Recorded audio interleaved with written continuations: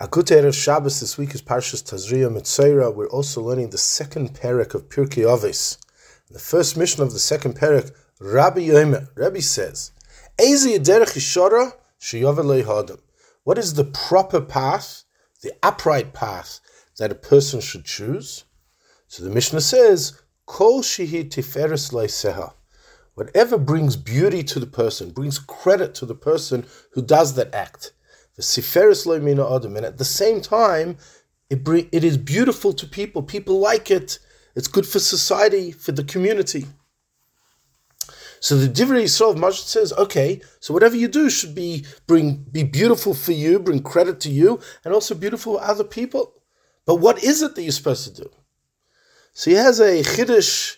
He says the word kol shehi in halacha and Gemara can mean a little bit. For example, the Zer Zohav, the Rashi brings down in Parshas Truma, the crown protruding above the Oren, the ark that held the 10 Commandments, the 2 tablets, it says it protruded above the Oren kol shehi, a little bit.